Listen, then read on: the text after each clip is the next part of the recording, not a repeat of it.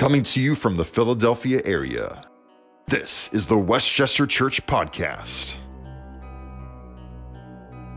Check us out at westchestercfc.com.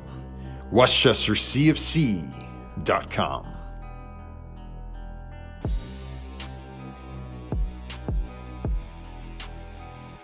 It was the scariest experience of their lives, where for as long as they lived, they could almost hear the ghoulish squalls of the wind in their mind. They could almost feel the shiver of the ice-cold waves overflowing the boat as it began to sink into the sea. They would remember again and again that single second where what was going through their minds is that they were about to drown in the dark.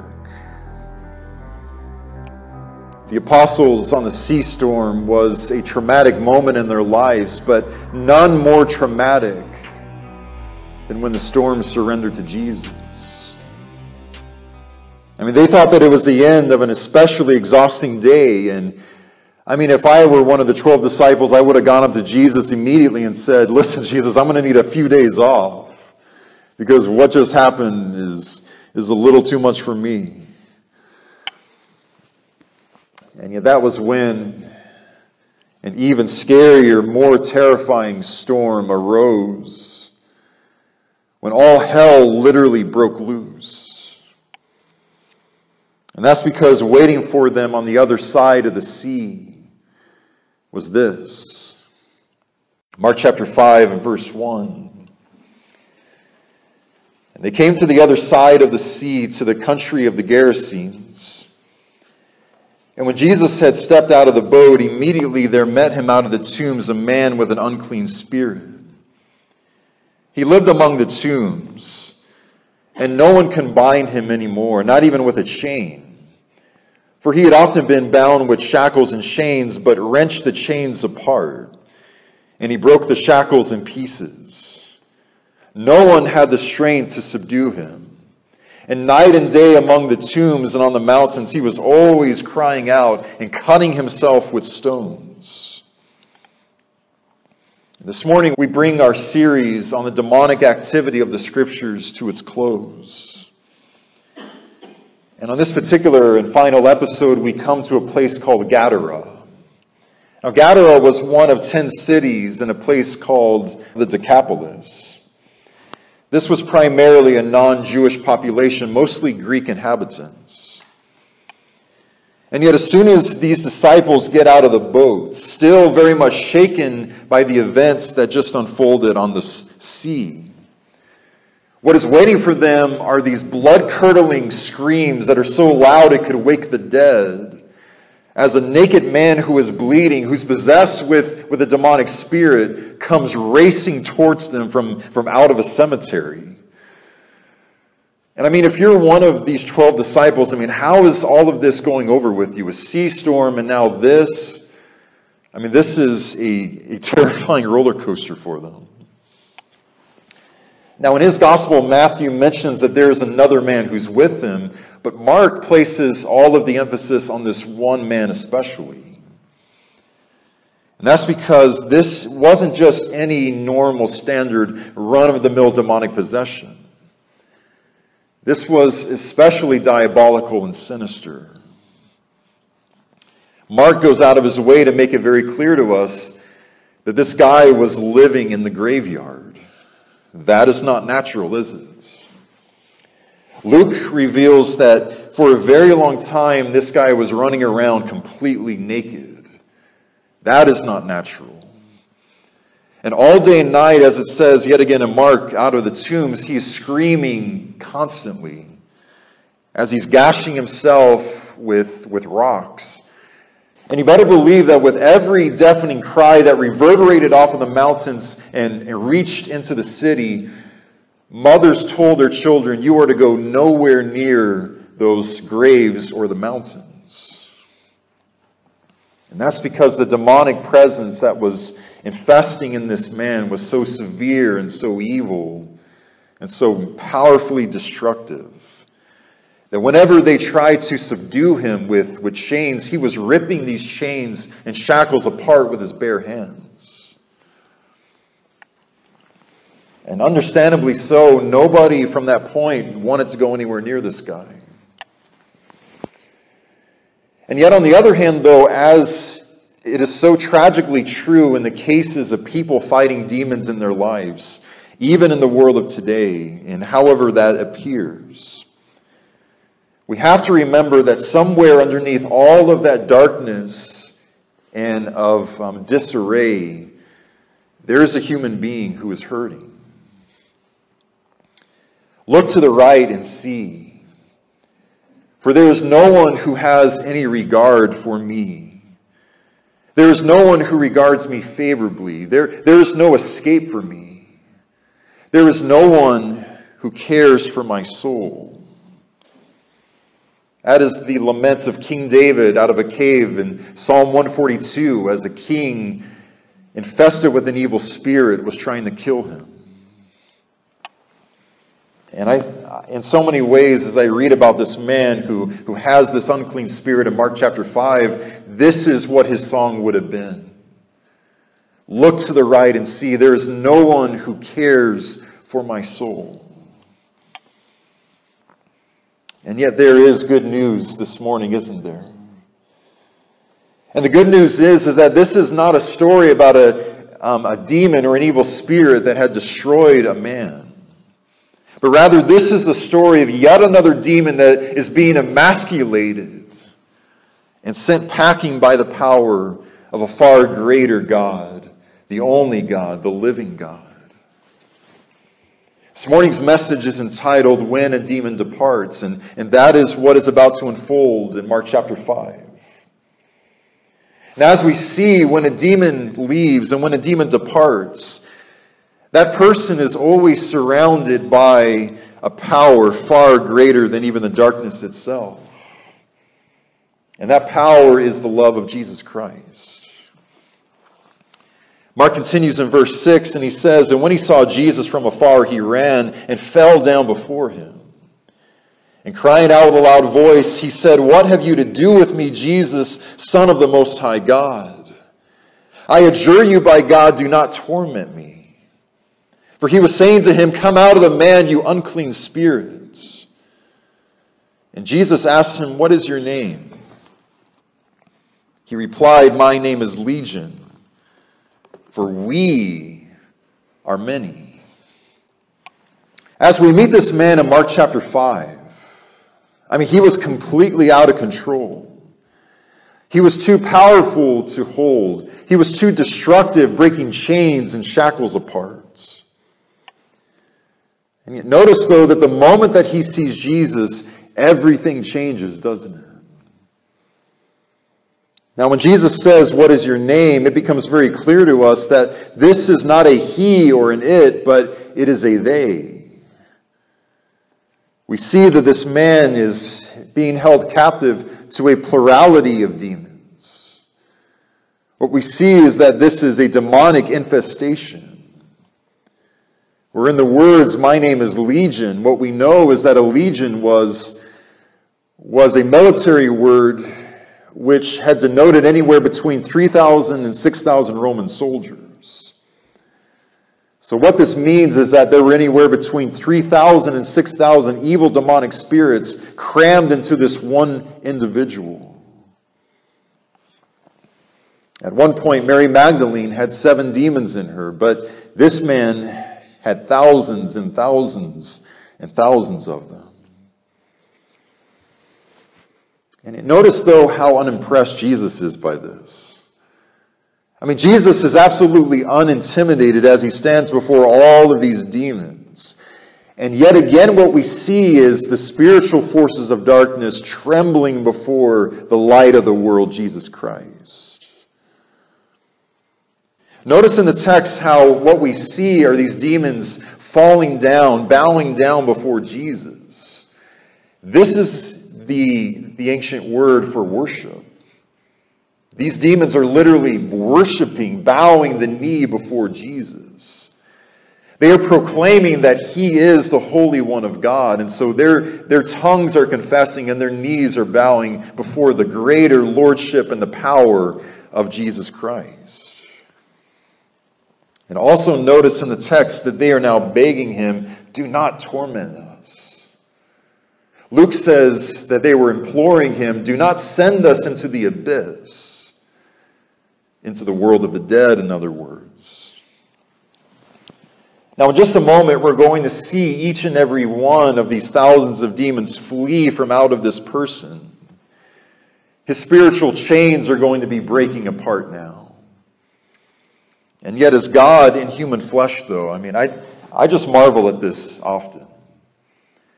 Jesus, with all of these powers and abilities, if he wanted to, he could have been walking around showing off his powers, throwing mountains into the sea. And yet Jesus would so much rather use those powers to move mountains in people's lives.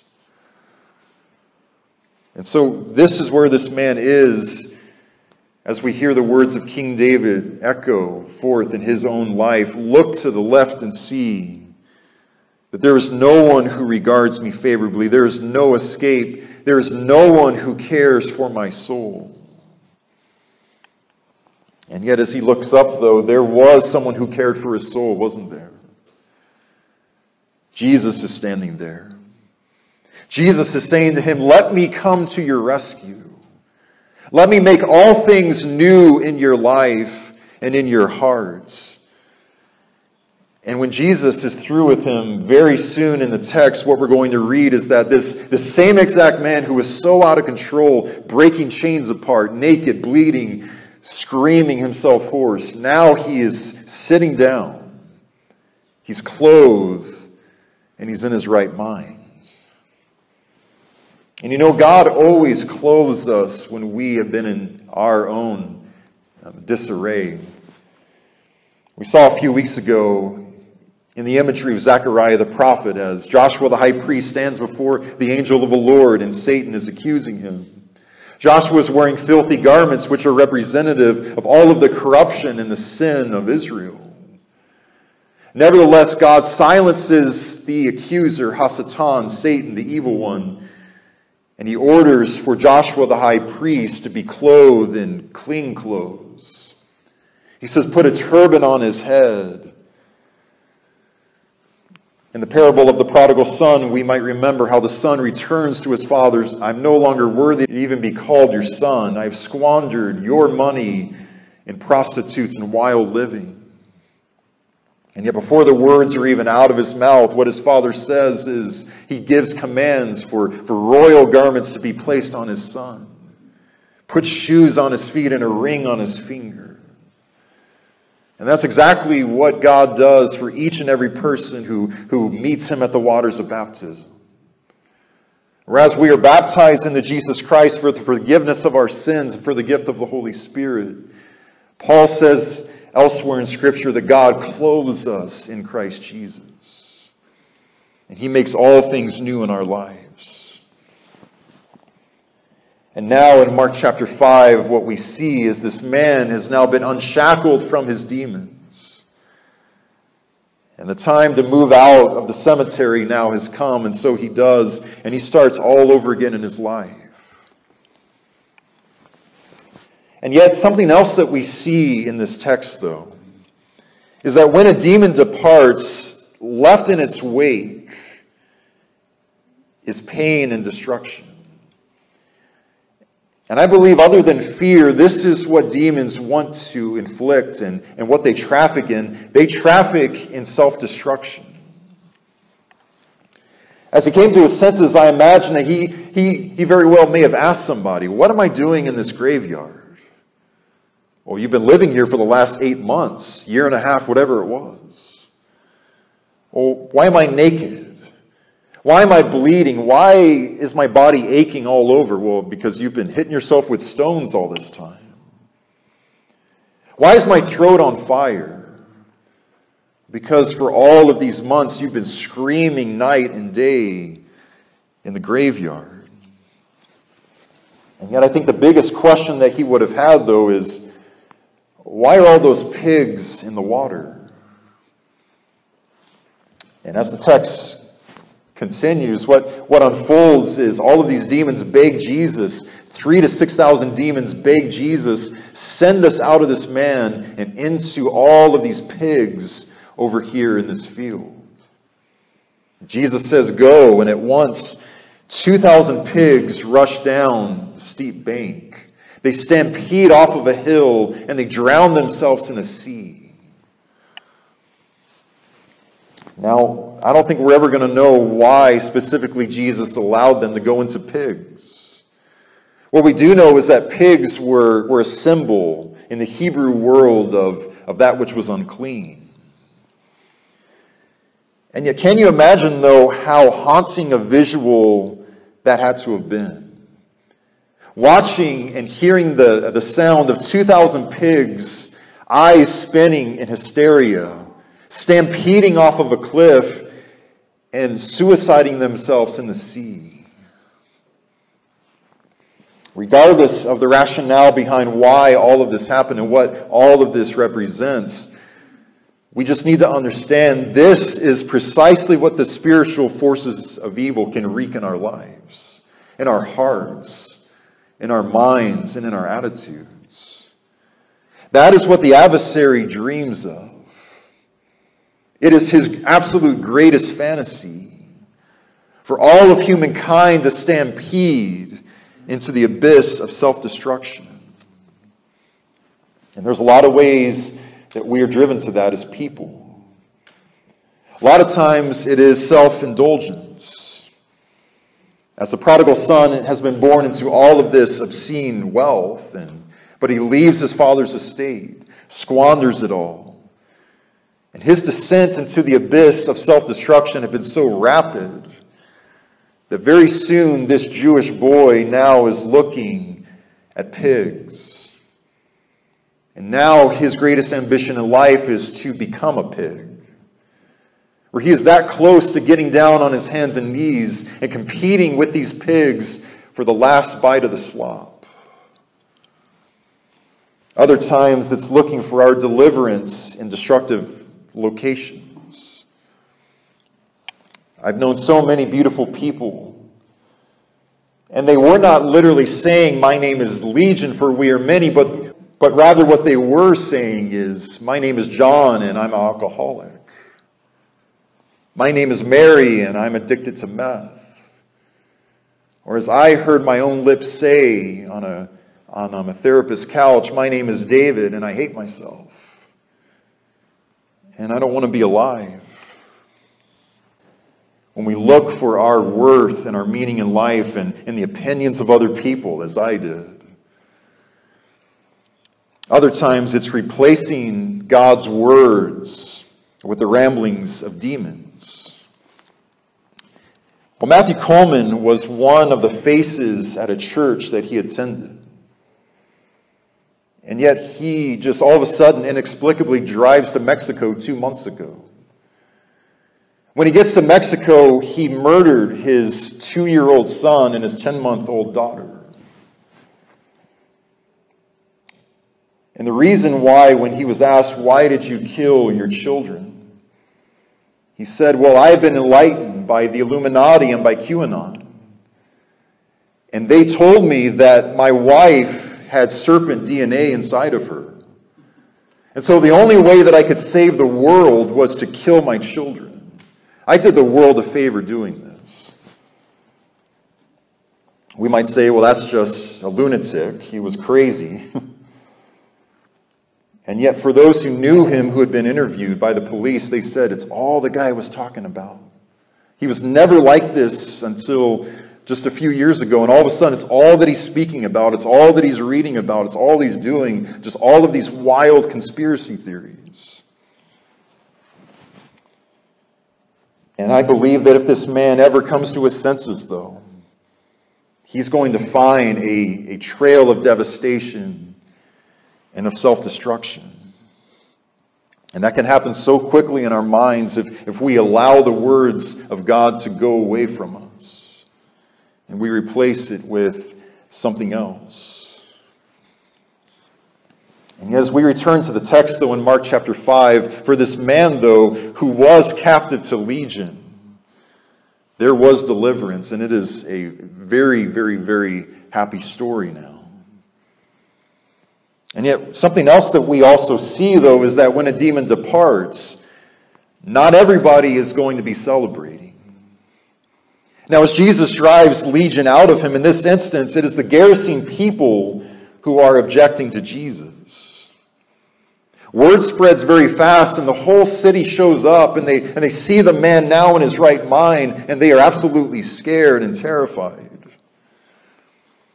And just as forcefully as these demons implore Jesus to let them enter into the pigs, with the same degree of fervor and intensity, the whole entire city implores Jesus to get out of their region and to never return again. And I love Jesus so much in his response because the very next words in the text are, as Jesus was getting into the boat. I mean, if we don't want anything to do with Jesus, Jesus is not going to force himself on anyone. But rather, he's looking for those who are poor in spirit, who will kneel before him and say, Lord Jesus Christ, Son of God, have mercy on me, a sinner. And to a certain degree, I can almost see where these people might be coming from, because for a lot of them, this was the way that they made money. This was their livelihood. And yet, as we look very closely, though, we see what their mindset was, though. Where their attitude was money above compassion.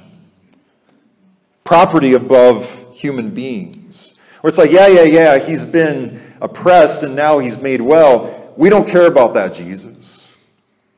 What about all of these dead pigs over here in the sea, huh? What about all of these dead presidents? What about the money? What about the Benjamins, Jesus? And they begin telling Jesus, listen, you need to get out of here and never come back again. We don't want you in our city. And you know, I've seen so many rehabilitated people before in my life. And I've seen this happen in churches before. I've seen a homeless woman who had been baptized into Jesus, and yet she comes into the stained glass windows, and there are people staring at her shoes, making comments about a tattoo on her arm, and making it very clear, you're not very welcome here. I stood there once many years ago as 3 Native American men walked into a church building asking if we had any food for them to eat. And one of the old white men in the church called the police on them. I knew of a man who was released from jail, and he came into a church and he was shown the door immediately because of who he was in 1991. See, there are so many people in the world whose song is that song of lament of Psalm 142, look to the right and see. There's no one who regards me favorably. No one cares for my soul. And yet there is someone who cares, isn't there? His name is Jesus, and he's walking outside of the stained glass windows with those people. And that's because to show such a one as that the door is to show Jesus Christ the door. Imagine saying to Jesus if he walked in this morning, Jesus, you need to leave the Church of Christ. It's like his name is stamped across the building. And yet what Jesus is saying is my presence is not limited to a cathedral on Sunday morning. My presence and my church is everywhere in the world. And you see, even though not everybody's going to be celebrating when a demon departs, see, there will be some who will listen. I mean, the transformation of this man was extraordinary.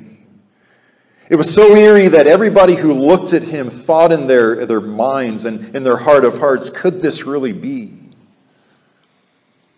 And now, as Mark continues in the text, the same exact lips that had once shouted in demonic fury now shout the praises of Jesus Christ. Now the same mouth that these demons use in order to beg God not to send us into the abyss, now is begging Jesus, let me come with you. I want to become your 13th disciple. I want to spend the rest of my life telling the world about what you've done for me. I will follow you wherever you go.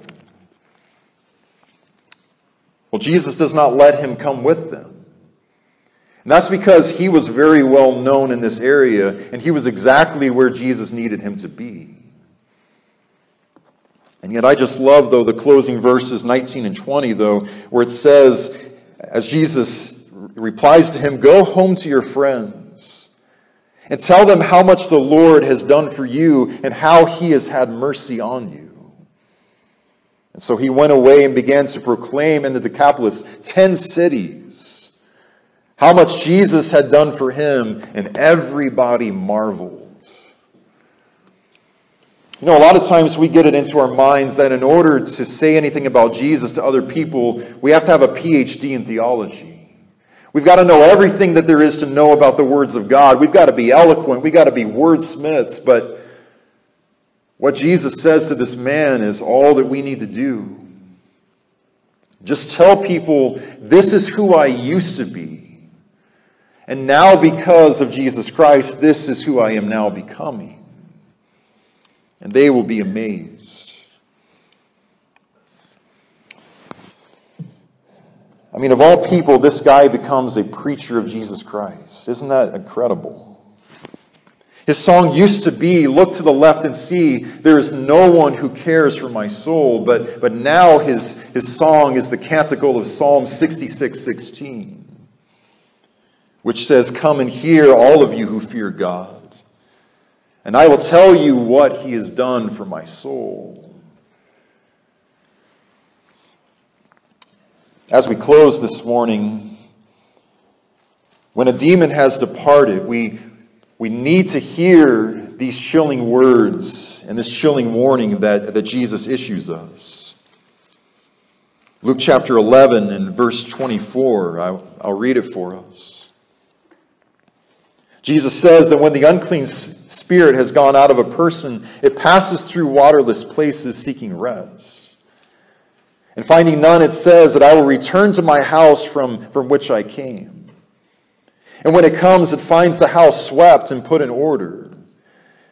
Then it goes and brings 7 other spirits more evil than itself, and they enter and dwell there. And the last state of that person is worse than the first. Well, Jesus is primarily speaking about that religious generation of Israel, where no matter how many miracles they had seen Jesus perform, they were never convinced. They always wanted more evidence that he was the Son of God. No matter what they heard him reveal about the kingdom of God, they just kept on returning to their life of hypocrisy and self-righteousness. These are people who refuse to let God transform their hearts of stone. And yet Jesus is also speaking about the way in which demonic presence operates, where Jesus compares the human mind and the human spirit to a house that God has swept clean. And yet notice how even when a demon has departed, we've got to understand that they will come back. They will try to get back into the house. They're going to be dragging their spiked bats across the walls. They're going to be clawing at the windows. They're going to be trying to get back into our minds, into our hearts, into our attitudes. And yet the only way that they can get back in and do that is if we open up the door and invite them to come in. You see, this is why prayer every single day. This is why meditating on the words of God. This is why I spend over an hour every single day slowly breathing as I stare at something Lori gave to me that says, "Choose joy." And that's because when we practice these things, what we're communicating to the spiritual forces of darkness is that you are evicted. And you are never again allowed in my mind and in my heart. You don't live here anymore. And so I just want to ask us this morning, what needs to be thrown out? You know, it sounds odd, but the highlight of my week, one of the things that I most look forward to is on every Sunday afternoon, as I drag all of the garbage out to the street that we've accumulated each week. It just feels good to get all of that garbage out of the house and out at the edge of the street.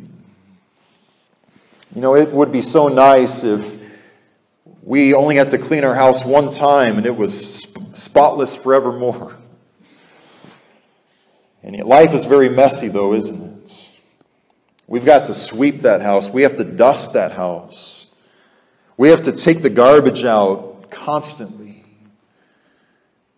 And spiritually speaking, we've got to take all of the garbage out of here and bring the words of Jesus Christ in.